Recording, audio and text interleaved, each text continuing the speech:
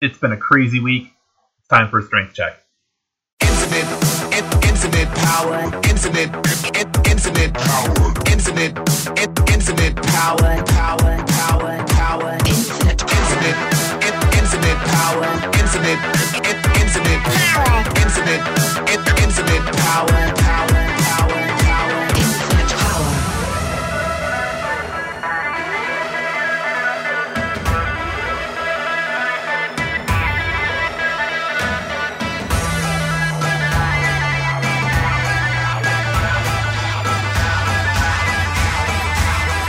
Infinite power. What's up, everybody? This is Dr. Andy Wilczak. This is another episode of Strength Check. This has been a wild week, and to be honest with you, I almost didn't record tonight. But given the fact that the show's theme is resilience, or one of the themes of the show is resilience, I thought that I'd be a hypocrite, and not in a way that's acceptable, if I didn't record tonight. So let's talk about it. This time of year is rough, at least for me. The grind of the semester is on. My seniors are realizing that they're graduating in about 2 months, and that realization is a little bit intense for some of them. My juniors realize that next year is their last year, and that's pretty intense. Phenomenon I call junioritis, where all of a sudden my juniors realize that they need to plan their entire life right now, right this instant, and are really overwhelmed with all of that pressure and the realization that they're going to be graduating from college in a year. The next step in junioritis is senioritis, where you know what senioritis is. On top of that, it's the middle of March, and we're all sick of this weather. It's horrible. It's terrible. I'm tired of the cold. Yesterday it was 65 degrees, and I woke up this morning and there was snow outside, and it sucks, and I want it to end. I want it to end now. Just make it stop. Please make it go away. But it's not. And I don't know what that sucker Punxsutawney Phil said, but it's still cold. And it's terrible, and I'm tired of it. Beyond that, beyond the usual gripes and everything else that we can have around this time of year, it was just a week. It was one of those weeks, right? We had we have this ongoing ridiculous college admission scandal where Aunt Becky's out here buying her kids into schools that they don't belong in. And what this news really did was sort of lay bare all of the bribery and all of the back doors and side doors and ways that wealthy parents are able to game the system, legally game the system, and get their kids into universities that they really have no business being in.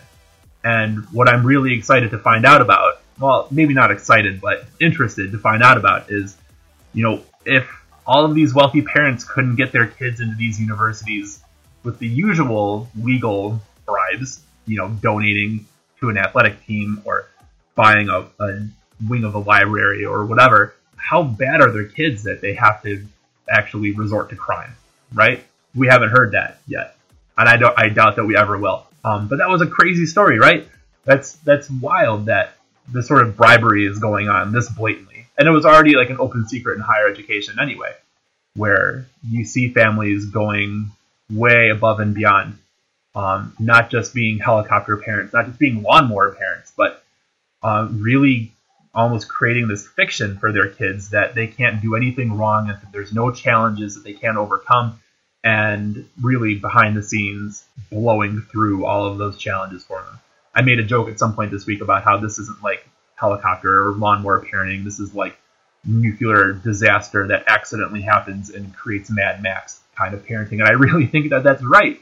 There are kids out there this week sitting in their classes at these Ivy League schools with classmates who probably don't belong there either, who having this profound realization, maybe having this profound realization that they don't belong there and that mom and dad blew through all these problems for them. And I don't know, that wasn't my life.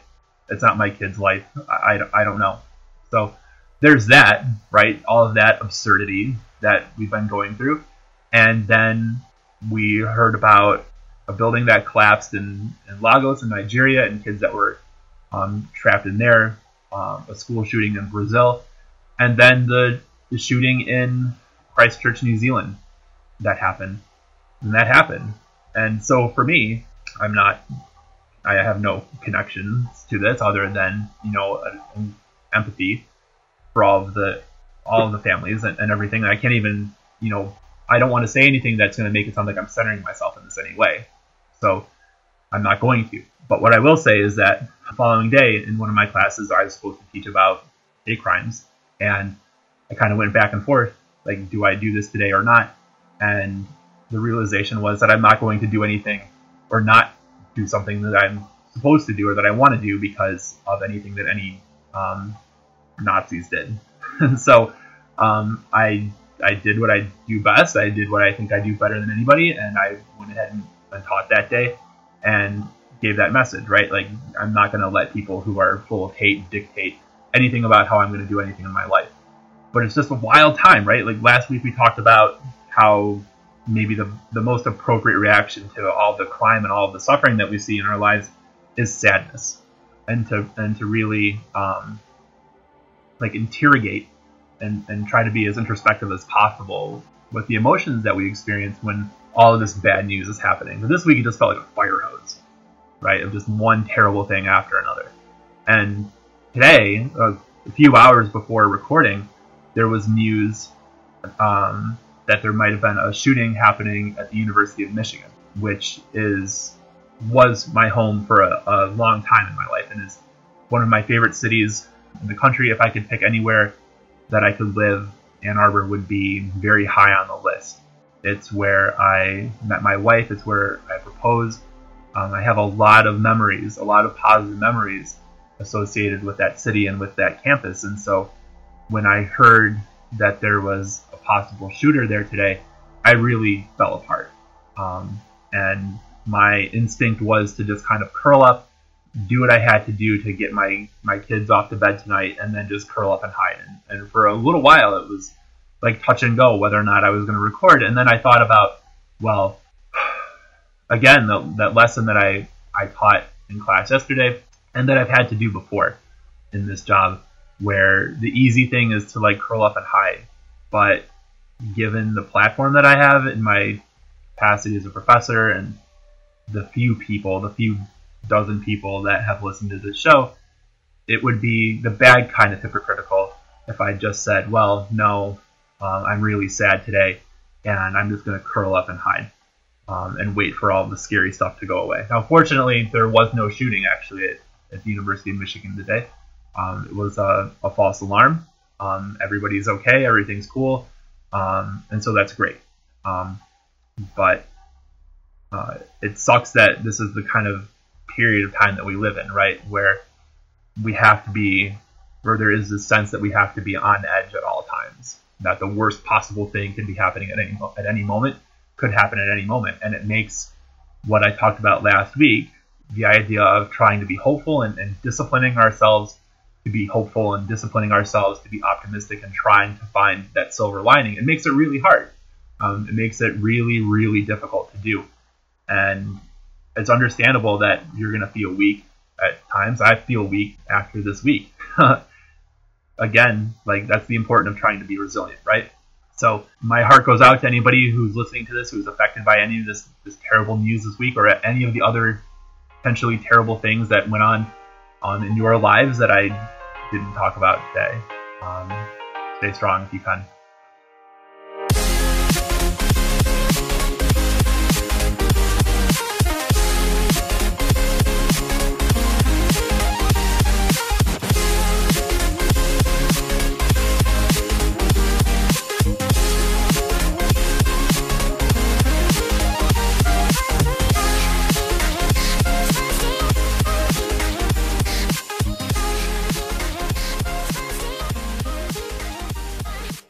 Makes me think about this idea again of resilience, and a thing that I've told myself in the past as a way to try to like rally, when there are days that you really do just want to curl up and disappear. And so it's a simple phrase that I've been saying to myself when I need to over the last few years. It's become sort of a personal mantra for me, and that is fight forever.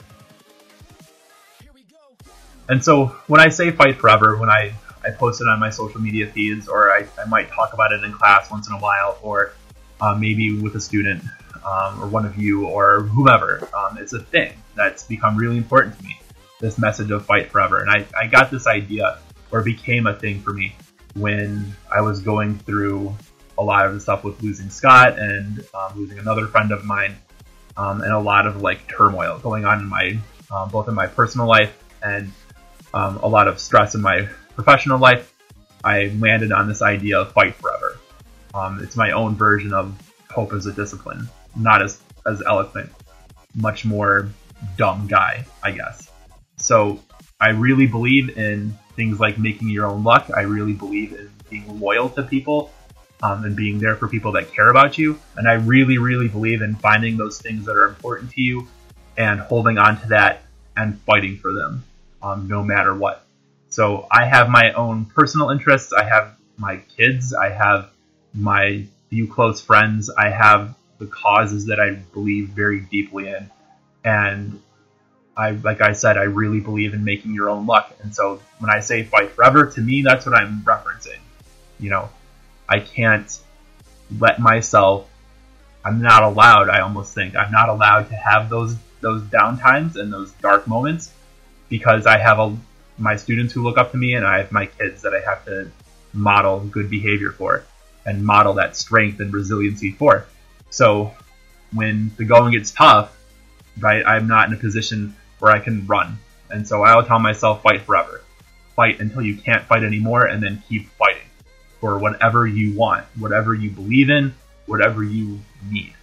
Maybe I'm delusional. I don't know. But it works for me. And so if you're out there right now and you're struggling, and it's that time of the year, right, where it seems like the winter is going to last forever, that we're going to be stuck in the polar vortex forever and ever and ever, and the sun is just mocking us, and it's never going to be warm, and the semester is never going to end, and you're never going to be out of college, and you're never going to be out of this rut that you're in, and you're never going to get that job that you want, and you're never going to get over this thing that you're stuck on. You're never going to get past this roadblock. You're never going to get that book written or that article published or that, I don't know, you're never going to make it to the gym again. You're never going to lose that weight, whatever. You fight forever for it. If it's something that's important to you, you have to fight for it. And that's something that I try to impart on my students as much as I can. If you're listening to this, you've probably heard me say something like this before. This probably feels like an advising meeting where I'm trying to preach to you about what do you need to do to get where you want to be in your life. But I'm not wrong. So one thing that I've taught my 5-year-old is that I'm always right. And she's the only person in the world who actually believes that. But I'm right about this. You make your own luck. You go out and you fight and fight and fight and fight and fight. And if you have that, if you take those chances, I mean, nothing in life is guaranteed, but you've got a better shot of getting there if you're fighting for it. So how you can apply that mantra of keeping yourself disciplined enough to be hopeful and interrogating your emotions and fighting forever when everything feels like it's always falling apart, I don't know. I don't have that answer. You pick your battles and you go for it. So there's that.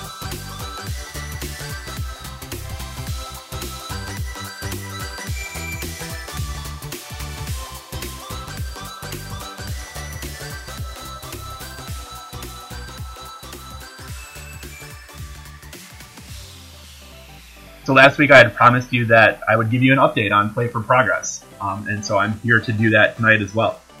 For those of you who are new to the show, Play for Progress is a project that I'm working on here in Northeast Pennsylvania that I hope to spread to schools and maybe other areas, other venues throughout the region as much as I can, reasonably, where we would like to work with young people who have mental health problems, who have been victimized in some way in their life, who are struggling themselves with a substance use disorder, or have a parent or a loved one who is struggling with a substance use disorder, whose substance use is having a negative effect on their life.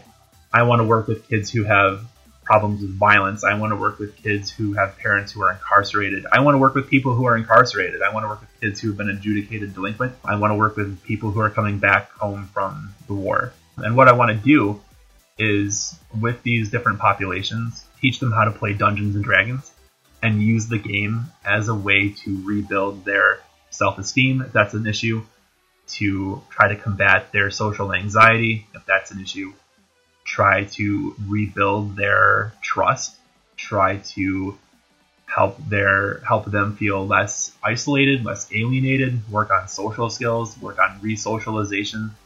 There are a lot of things that I think that this sort of narrative storytelling can accomplish for people that are suffering. So we are launching our first, I guess, campaign at an area high school starting in September. And based on some conversations that I've had with my volunteers at the university I work at, we might actually also launch a version of this there to try to help out some students at the university who have a variety of issues that are, like I just mentioned. So yesterday we had our first, I guess, play test of some of the stuff that my volunteers have put together. They are now sort of testing the stories that they made. They made up their own characters, and we're going to start sort of a miniature version of this campaign. As we wrap up the semester, we've got about 6 weeks left, so we're not going to be able to get a ton done before they have to go for the summer, but still get a lot done. And so the characters that they made for this playtest are really interesting, and so I thought I would talk about a couple of them tonight. The one who's become, I think, everybody's favorite is Chaz. Chaz is a frat boy, which is not like the typical fantasy sort of character that you would think of. Chaz is khakis and a polo, probably cargo shorts and a polo. I imagine collar popped. He might actually be one of those guys that has two polo shirts on with both collars popped. I don't know. For those of you who know Chaz, though, let me know if you think this is what Chaz looks like. Chaz sometimes refers to himself in the third person. Chaz is a little unclear about that. But Chaz is, where do you even start? Chaz is a very intelligent young man. He is studying to be a doctor and a lawyer, and he's interested in astronaut school. And Chaz is socially, I'm not sure how you would put it. He's not socially awkward, because he's well beyond awkward. He's very confrontational. He's, in some ways, as I was watching Chaz last night, Chaz reminded me of professors that I've interacted with at conferences who work at very prestigious universities. Schools like maybe where Aunt Becky sent her kids. Who Chaz is right about everything. Chaz is not going to pay any mind to any sort of norms dictating conversation or interaction. Chaz is going to do what Chaz is going to do when Chaz is going to do it. And that's pretty fun. So we've got Chaz. We've got another character who's very socially awkward named Norn. Norn's thing is using gigantic words that he does not know the meaning to. Norn has no idea how to approach people. Norn is like he's discovered people for the first time. And so that's actually really beneficial to the type of stories that we're trying to tell. We've had characters fighting last night. We have a character who, her name is Nova. She's part fairy. Her parents found out that she was part fairy and were very scared and sent her off. So I gotta say, my students are awesome. Just in general, my students are awesome. But the volunteers that I've had for this project and the creativity they've lent to this work has been really amazing. And I'm really excited to see how this goes. We only got to play for a couple of hours last night because we didn't have time to. But we ended on a cliffhanger. Nova was kidnapped. The student who's playing Nova, I don't know if you know that your character was kidnapped last night, but we're kind of stuck on that, right? Like, what are we going to do? What would you do when your character was kidnapped? I don't know. We'll find out. I had meant to go into last night's game to record it, but I completely spaced. So that's on me. End of the week, Fried Brain Consequences, I guess. I don't know. Fried Brain Consequences sounds like the name of another podcast that I should start, where I would never remember what to record and what to talk about. So, sorry about that. But I am trying to work on getting some sort of actual play D&D, like, I guess, mini-series setup that we would run here on Strength Check. We'll see about that. I am going to start interviewing some of our volunteers, though. and just spend 5 or 10 minutes talking about why this project is interesting to them, what they've experienced so far, characters that they've made, especially for those of them that have never played anything like this before, and like what their perception is so far. And I think that'll be really cool for everybody here. So that's it for this week. You can find us online at strengthcheck.podbean.com. We're on all of the podcast places. You can follow the show on the Red Hot Twitter machine at StrengthCheck. You can follow me at Hey Dr. Will. It's spelled HEYDRWIL. You can email the show at strengthcheckpodcast@gmail.com. Fried Brain Consequences. Hope everybody out there is doing well. Fight forever. See ya.